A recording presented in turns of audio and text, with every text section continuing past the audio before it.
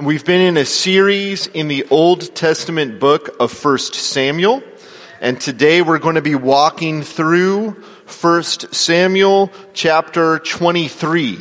We'll be going through verse by verse, so if you have your Bibles, you can open up there and follow along. We have been, because we've been moving through such large portions of Scripture, we can't read them all on a Sunday morning, and so we will work through it in the text, but we have been sending them out, what we're going to preach on, in the weekly email. So if someone wanted to read in advance and get a gold star, they could do that. And so know that that's available to you. 1 Samuel chapter 23, these are the stories of David, and David is in the wilderness. There's no question that there are many things that you can learn in a classroom. But it's also true that there's some things that you can't learn in a classroom. There are some things that can only be learned in the trenches of life. There are some things that can only be learned in the wilderness. And David finds himself in God's wilderness school of life. And he's preparing David to be the king of Israel. On the one hand, David is in the wilderness, so it's a place of suffering, it's a place of loneliness. But it's through suffering, loneliness, pain, and the unique cross that he has to bear that he will reach glory, that a certain type of character is going to be forged in him. And along the way, he is given all of these reminders that God is with him. We see throughout God providing for David in the wilderness. God goes to these great lengths to encourage his servant in this season of formation, in this season of suffering. And in our seasons of formation, our wilderness moments in life, I want us to be encouraged and to have the eyes of faith to see the ways that God might be trying to reach out, provide, and encourage us. We may think that we are unreachable, alone, without hope, or maybe just without help. And in these sections of Scripture, he's honest about how life can feel. It can feel like a wilderness. It can feel like a desert. But he's also honest with us about how much he loves us. And here he shows us the great lengths that he goes to communicate that love to us. So that's where we're going to be. I'm going to take a moment and pray for us, and then we'll jump in. You ready? Dornish, you ready? Amen. Let me pray. Gracious Heavenly Father, thank you so much for these wilderness narratives. And I know there's folks out there who feel like they're in the midst of it, amidst of the desert of divorce papers, the wilderness of a painful diagnosis, the wilderness of loneliness or debt, joblessness, addiction. And Lord, you send us to these places and promise that in the fires of suffering and hardship and trial that we can be formed and remade. And along the way, we'll trust you in that, but we need to know that you're with us. And in this text, you give us evidence of that. So would you open our eyes and give us the eyes of faith to be able to see all of the ways that you are providing for us in our unique wilderness moment.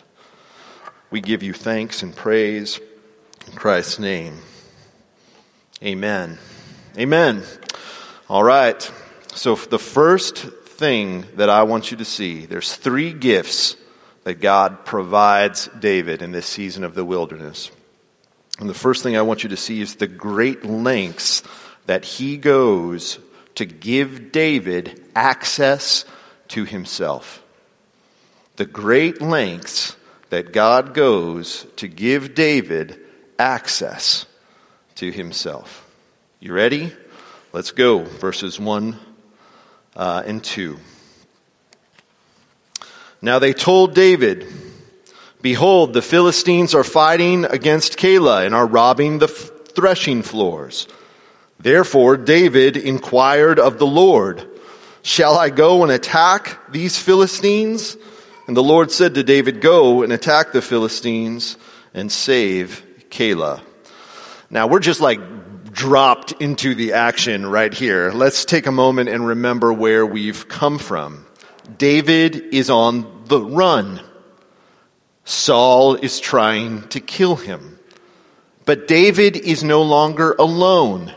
He is surrounded by 400 or so misfits who have gathered around him to help him and support him.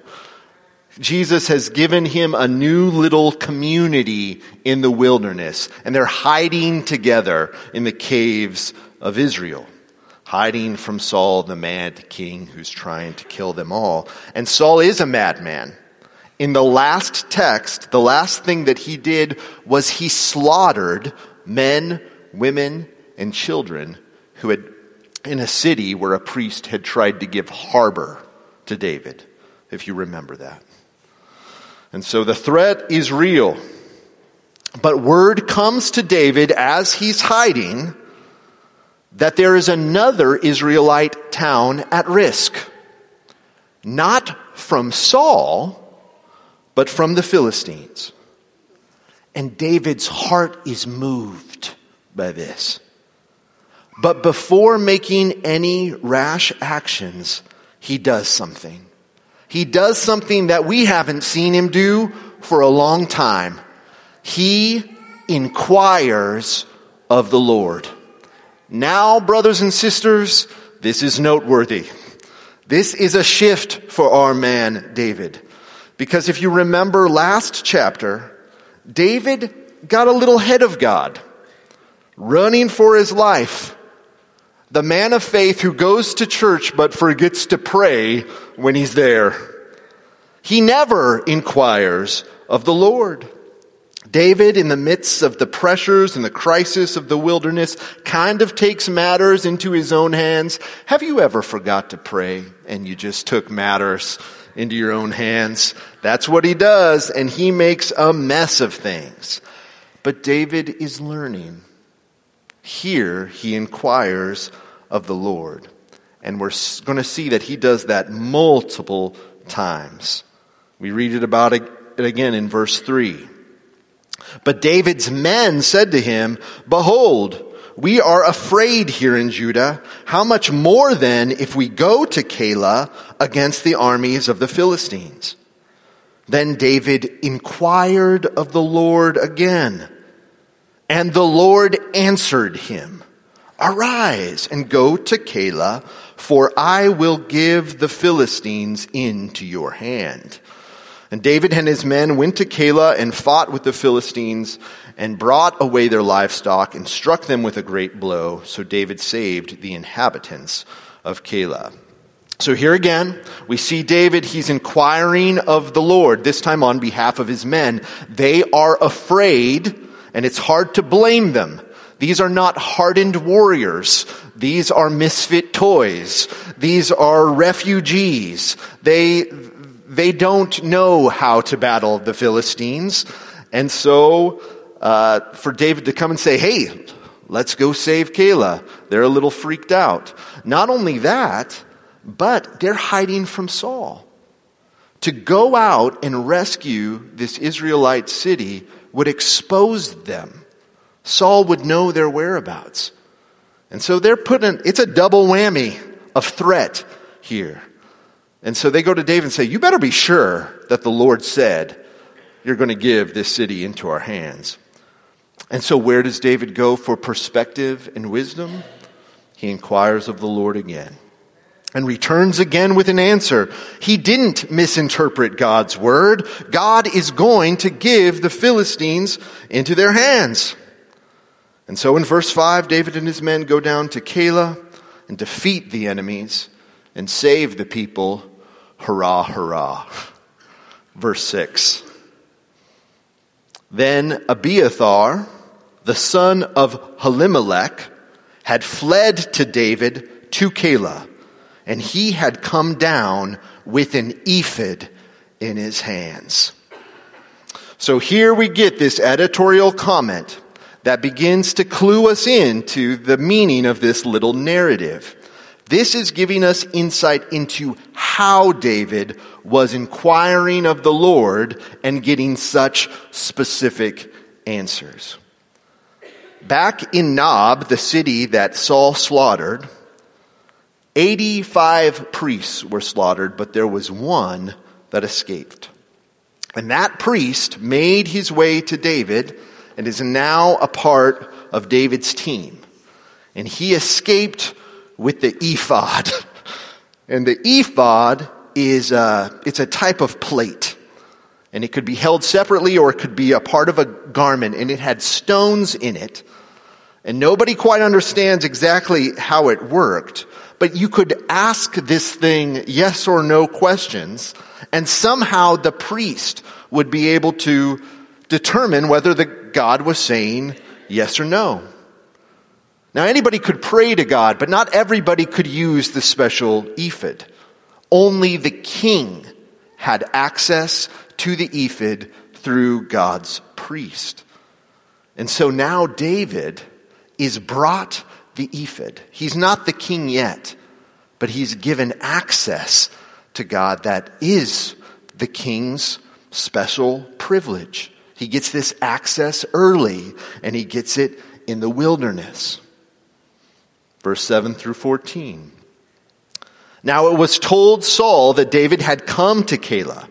And Saul said, God has given him into our hands, for he has shut himself in by entering a town that has gate and bars. And Saul summoned all the people to war to go to Keilah to besiege David and his men. So they saved Keilah, and what David's men feared might have happened.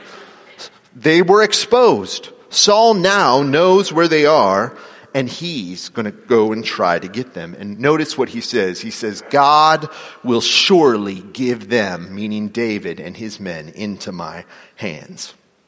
So David is in trouble. What does he do? He inquires of the Lord twice more. Bible's trying to tell us something here. Verse 9. David knew that Saul was plotting hard against him.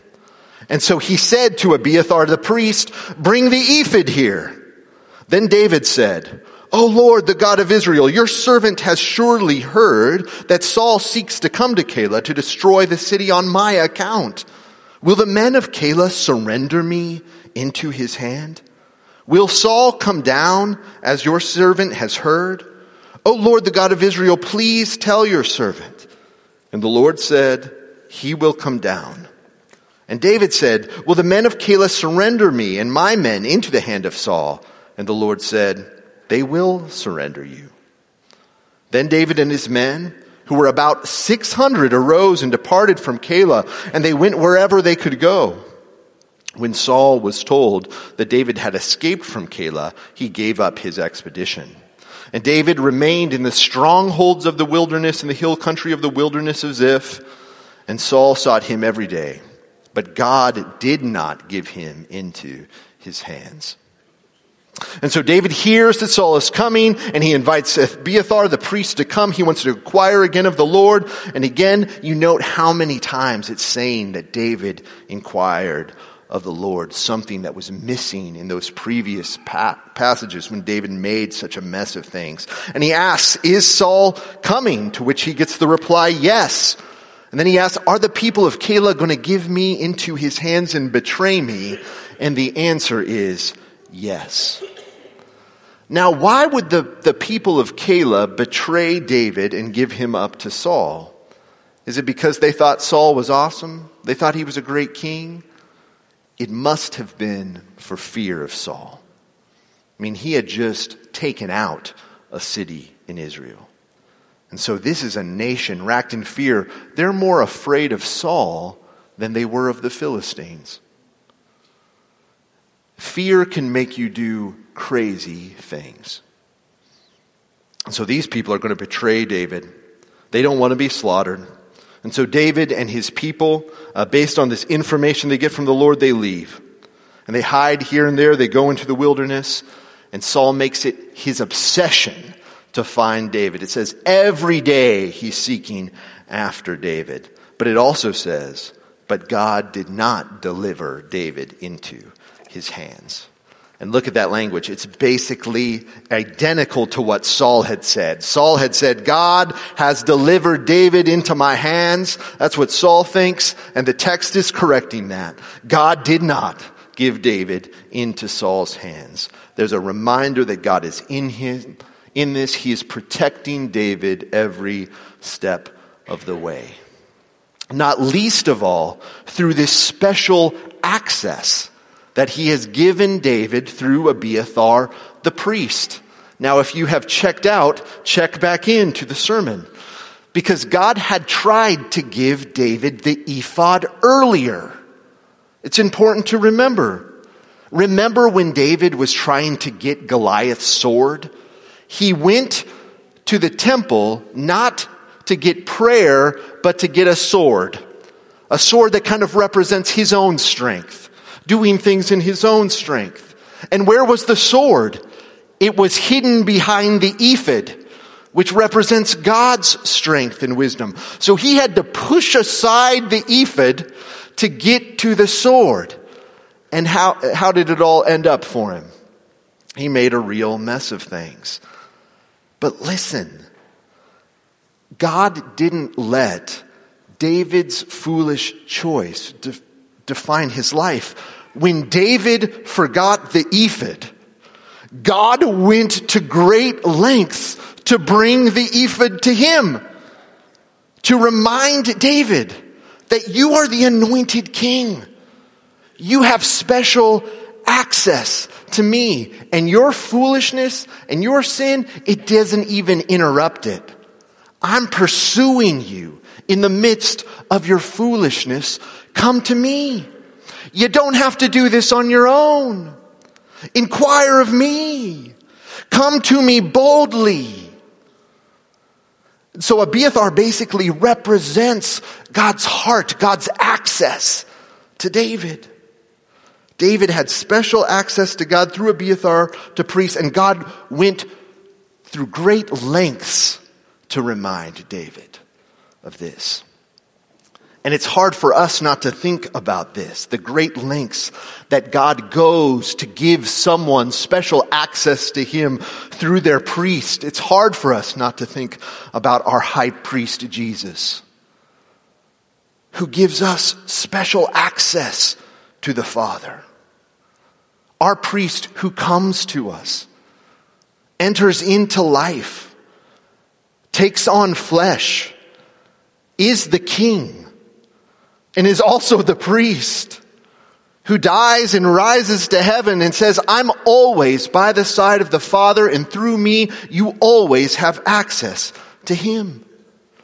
So Hebrews chapter 4 says, since we have such a great high priest who has passed through the heavens, Jesus, the Son of God, let us hold fast to our confession. For we don't have a high priest who is unable to sympathize with our weaknesses, but one who in every respect has been tempted as we are, yet without sin. And then it says this, let us then with confidence draw near to the throne of grace, that we may receive mercy and find grace to help us in our time of need. Are you always pushing aside the ephod to get to the sword?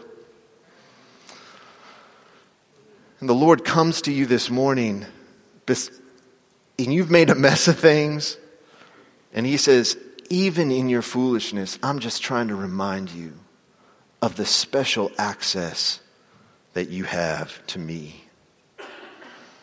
Will we not take him up on it? He goes to great lengths to give David divine access. He also goes to great lengths to bring David divine encouragement. Can you all say encouragement? Encouragement. Now, before we go on, let's try to remember how David must have been feeling at this point. David has trusted God for the first time in a long time. And yes, they defeated the Philistines, but also Saul knows where he is now. And his life is more in danger than it was before. Not only that, but his own people have betrayed him. This would have been a difficult moment for David, which is why what happens next is so remarkable. Verse 16. Who shows up? And Jonathan, Saul's son, rose and went to David at Horesh and strengthened his hand in God. And he said to him, do not fear, for the hand of Saul my father shall not find you. You shall be king over Israel, and I shall be next to you. Saul my father also knows this. And the two of them made a covenant before the Lord. David remained at Horesh, and Jonathan went home.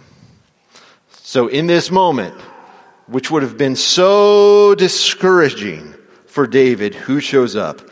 None other than his best friend, Jonathan. And think about what would have been involved for Jonathan to show up. David was hiding in the wilderness. Saul has been looking for David for months and hasn't been able to find him. Jonathan couldn't just call him up or send a text or use like find my friend, find my David or something and go out and search for him in the wilderness. He had to put a pack on his back and enter into the wilderness himself. Searching through caves, seeking for David until he finds him. And what did he bring? Why did he go on such a dangerous journey? Did he come with resources, with swords, with reinforcements? He just came with words of encouragement. The encouragement of God. He comes, it says, to strengthen his hand in God. And then he goes home. This challenges me in two ways. First, Jonathan goes out of his way, quite literally, to just verbally encourage David. And how often do we leave words of encouragement unspoken? How critical encouragement can be to a discouraged person. Apparently, it can be the difference between life and death. It can be more important than reinforcements or food or rations. And what we're going to see is that this story is sandwiched between two different stories of betrayal. He was betrayed once before, and we're going to see he's betrayed by people again.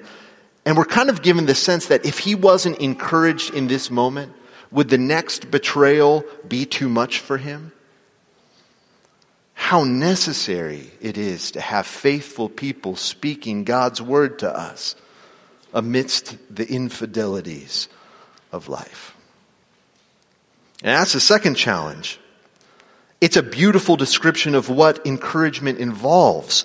Jonathan doesn't simply say, things aren't so bad. He doesn't say, maybe next month it'll be better. He doesn't say others have it tougher than you.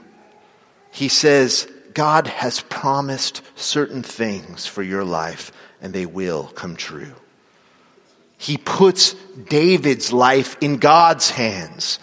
Everybody in the text has been saying, I have David in my hands. Saul has said that. The Ziphites have said that. And he's saying, your hands are in the hands of God alone. Jonathan comes and strengthens David's hand and heart in God, in his promises. And that is what I need when I am discouraged. I need God's word. I need God's promise. I need people to remind me of eternal things. In the midst of divorce papers, I need to be reminded of the God who is the Father of mercy and the God of all comforts. In the midst of the shadow of death, I need to be reminded of the one who says, I am the resurrection and the life. What is the promise from God, that your discouraged heart needs. People are so discouraged right now. Just like discouragement, like shrapnel in our hearts and lives. Because of the hurt and suffering in our world. Think about a promise from God that you could bring to someone else in their need. What might you risk to bring someone a word from God? Consider what God risked to bring a word to David, the life of his dear servant, Jonathan. And then think about the greater Jonathan, the one who comes to us in our wilderness, who is the Word of God himself, the Word of life, who comes to us and says, you are not alone. God loves you. He is with you. I'm going to die for you to show you just how much God cares for you. Christ himself is our Jonathan that draws near to us. And the old timers knew this. I read this week. Andrew the Bonner, in his diary for May 26, 1860, he was a parish priest. And he talks about spending a retreat in the wilderness. The place that he affectionately called the Forest of Ziph, which is where David is. And he writes, "This is where God has strengthened my hand, my divine Jonathan always meeting me there." At the end of Jonathan Edwards' life, he said this on his deathbed, "Now where is Jesus of Nazareth, my divine Jonathan, my true and never failing friend?" Paul says this in 2 Timothy 4, "At my defense, no one came to my support, but everyone deserted me. But the Lord stood by my side and gave me strength." He has sent us a true friend to strengthen our hearts in the wilderness. Lastly, let's see the great lengths to which God goes to give us deliverance. I'm going to summarize verse 19 through 14. Another group of Israelites, likely again motivated by the fear of the wrath of Saul, give up the whereabouts of David and his crew. And it sends them running again. Verse 25. "And Saul and his men went to seek him, and David was told, so he went down to the rock and lived in the wilderness of Moan." So David remains in the wilderness, but goes down to an area affectionately called the rock. And Saul is now in full pursuit. And it looks like the rock is going to become David's grave, because here comes Saul. And what you need to know to read this next portion of Scripture right is that this is like a James Bond chase scene. This is a real nail biter. We need to feel the tension rise and become nearly unbearable. And see how Saul is tightening the noose. I'm going to try to do it here. Are you ready? Buckle up. So there's a big mountain. David's on one side, armies of Saul on the other. Verse 26. Saul went on one side of the mountain, and David and his men were on the other side of the mountain. And David was hurrying to get away from Saul. Car chase. And Saul and his men were closing in on David. And his men were about to capture him. Now we close our eyes at this moment. We refuse to watch the capture, humiliation, and likely death of David and his men. But wait! Verse 27. "A messenger came to Saul saying, 'Hurry and come, for the Philistines have made a raid against the land.'" Saved at the last second by a Philistine raid. And of course, you can read this with blind, unbelieving eyes, thinking that David just got lucky, or you can read it with the clear vision of faith, exulting in the endless variety of ways that God saves his servants, laughing at the humor of it all, marveling at God's timing, rejoicing that even the Philistines, God's enemy, can be pressed into the Lord's service.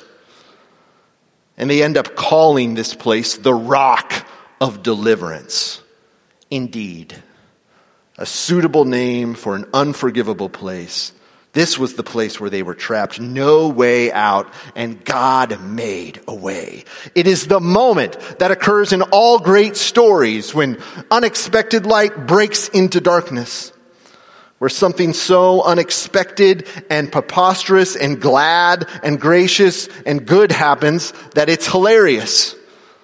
Tolkien had a word for these things in his stories, and the word was eucatastrophe. It was a word that meant the opposite of catastrophe.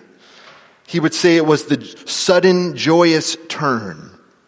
That moment when everything seems lost. Evil finally seems to have overcome. The hero can go no further, and then light prevails in the darkness. The Philistines come and get Saul to run the other direction. The good guys win. Hilarity ensues. And the Bible is filled with those kinds of moments. Filled with that kind of laughter. The laughter of God coming through in the nick of time in unexpected ways, saving undeserving people. And it's interesting that they name the place. Verse 28, so Saul returned from pursuing after David and went against the Philistines. Therefore, the place was called the Rock of Escape. They named it so they could be reminded of the ways of the time when God showed up like he did, giving them hope for the future, raising their expectations of what he might do in the future. And it's interesting to me how often David returns to this image of the rock. If you think about his prayers and his poetry. But he doesn't say that when he thinks about the rock, he doesn't think about a mountain in Israel. He thinks about God. And so at the end of his life, in 2 Samuel, he has this prayer, and I just want to read a couple portions of it to you. He says, "The Lord is my rock, my fortress and my deliverer. My God is my rock in whom I take refuge. For who is God besides the Lord, and who is the rock except our God? It is God whose arm gives me strength and keeps my way secure. The Lord lives. Praise be to my rock. Exalted be my God, my rock, my Savior." In this story, David is protected by the rock that comes between him and Saul. And at the end of his life, David says, "Who is my rock except God?" The mountain rock is a picture of God the rock who stands in between us and our enemies, in between us and sin, in between us and death. God is our refuge in times of trouble. And so there are micro salvations and there is macro salvations. And the little micro salvations in our life are to remind us of what's going to happen in the big macro salvation in our life. Each of us have had individual stories of how God has shown up. We call them God things, God moments. It could have only been him pulling all of the pieces together, and we're to remember them and name them and consider them. And they are to raise our expectations of what God might do in the future. And if you don't feel like you have a rock yourself, know that you have something better. We have a cross. Because when it seemed like all hope was lost, Jesus, who was supposed to be the Savior, is hanging on the cross, and it seems like sin and death had won the day, and yet the thing that was supposed to break Jesus, sin and death, is the thing that God uses to break sin and death themselves. And all hilarity ensues, because a man rose from the dead. And someday you will rise too if you believe in him. What do we learn from this? God goes to great lengths to encourage us, to give us access to him, to bring divine encouragement to our lives. He goes to great lengths to deliver us and give us hope in the darkest moments. Will you believe? Will you see? Will you take hold? Will you be encouraged? I pray that we will. Let me pray for us. Gracious Heavenly Father, thank you that we continue to journey with David through the wilderness. And I thank you for all of the ways that you brought life and strength and hope to David, because those stories weren't written for David. They were written for us. They were written to point us and direct us to you, Lord God, to the hope that we have in you, to the access we have to you, to the encouragement we have in you, to the great deliverance that is ours in you. And it's there to give us hope. It's there to shape our imaginations, that in our own wilderness moments, you go to great lengths to reach us. I pray that we would have eyes to see it, the eyes of faith to see the ways that you're reaching out to us even now to say, I am there, I am with you, I care. And so, would we, by faith, reach out and grab what's there freely for us to have. I pray this in the strong name of Jesus. Amen.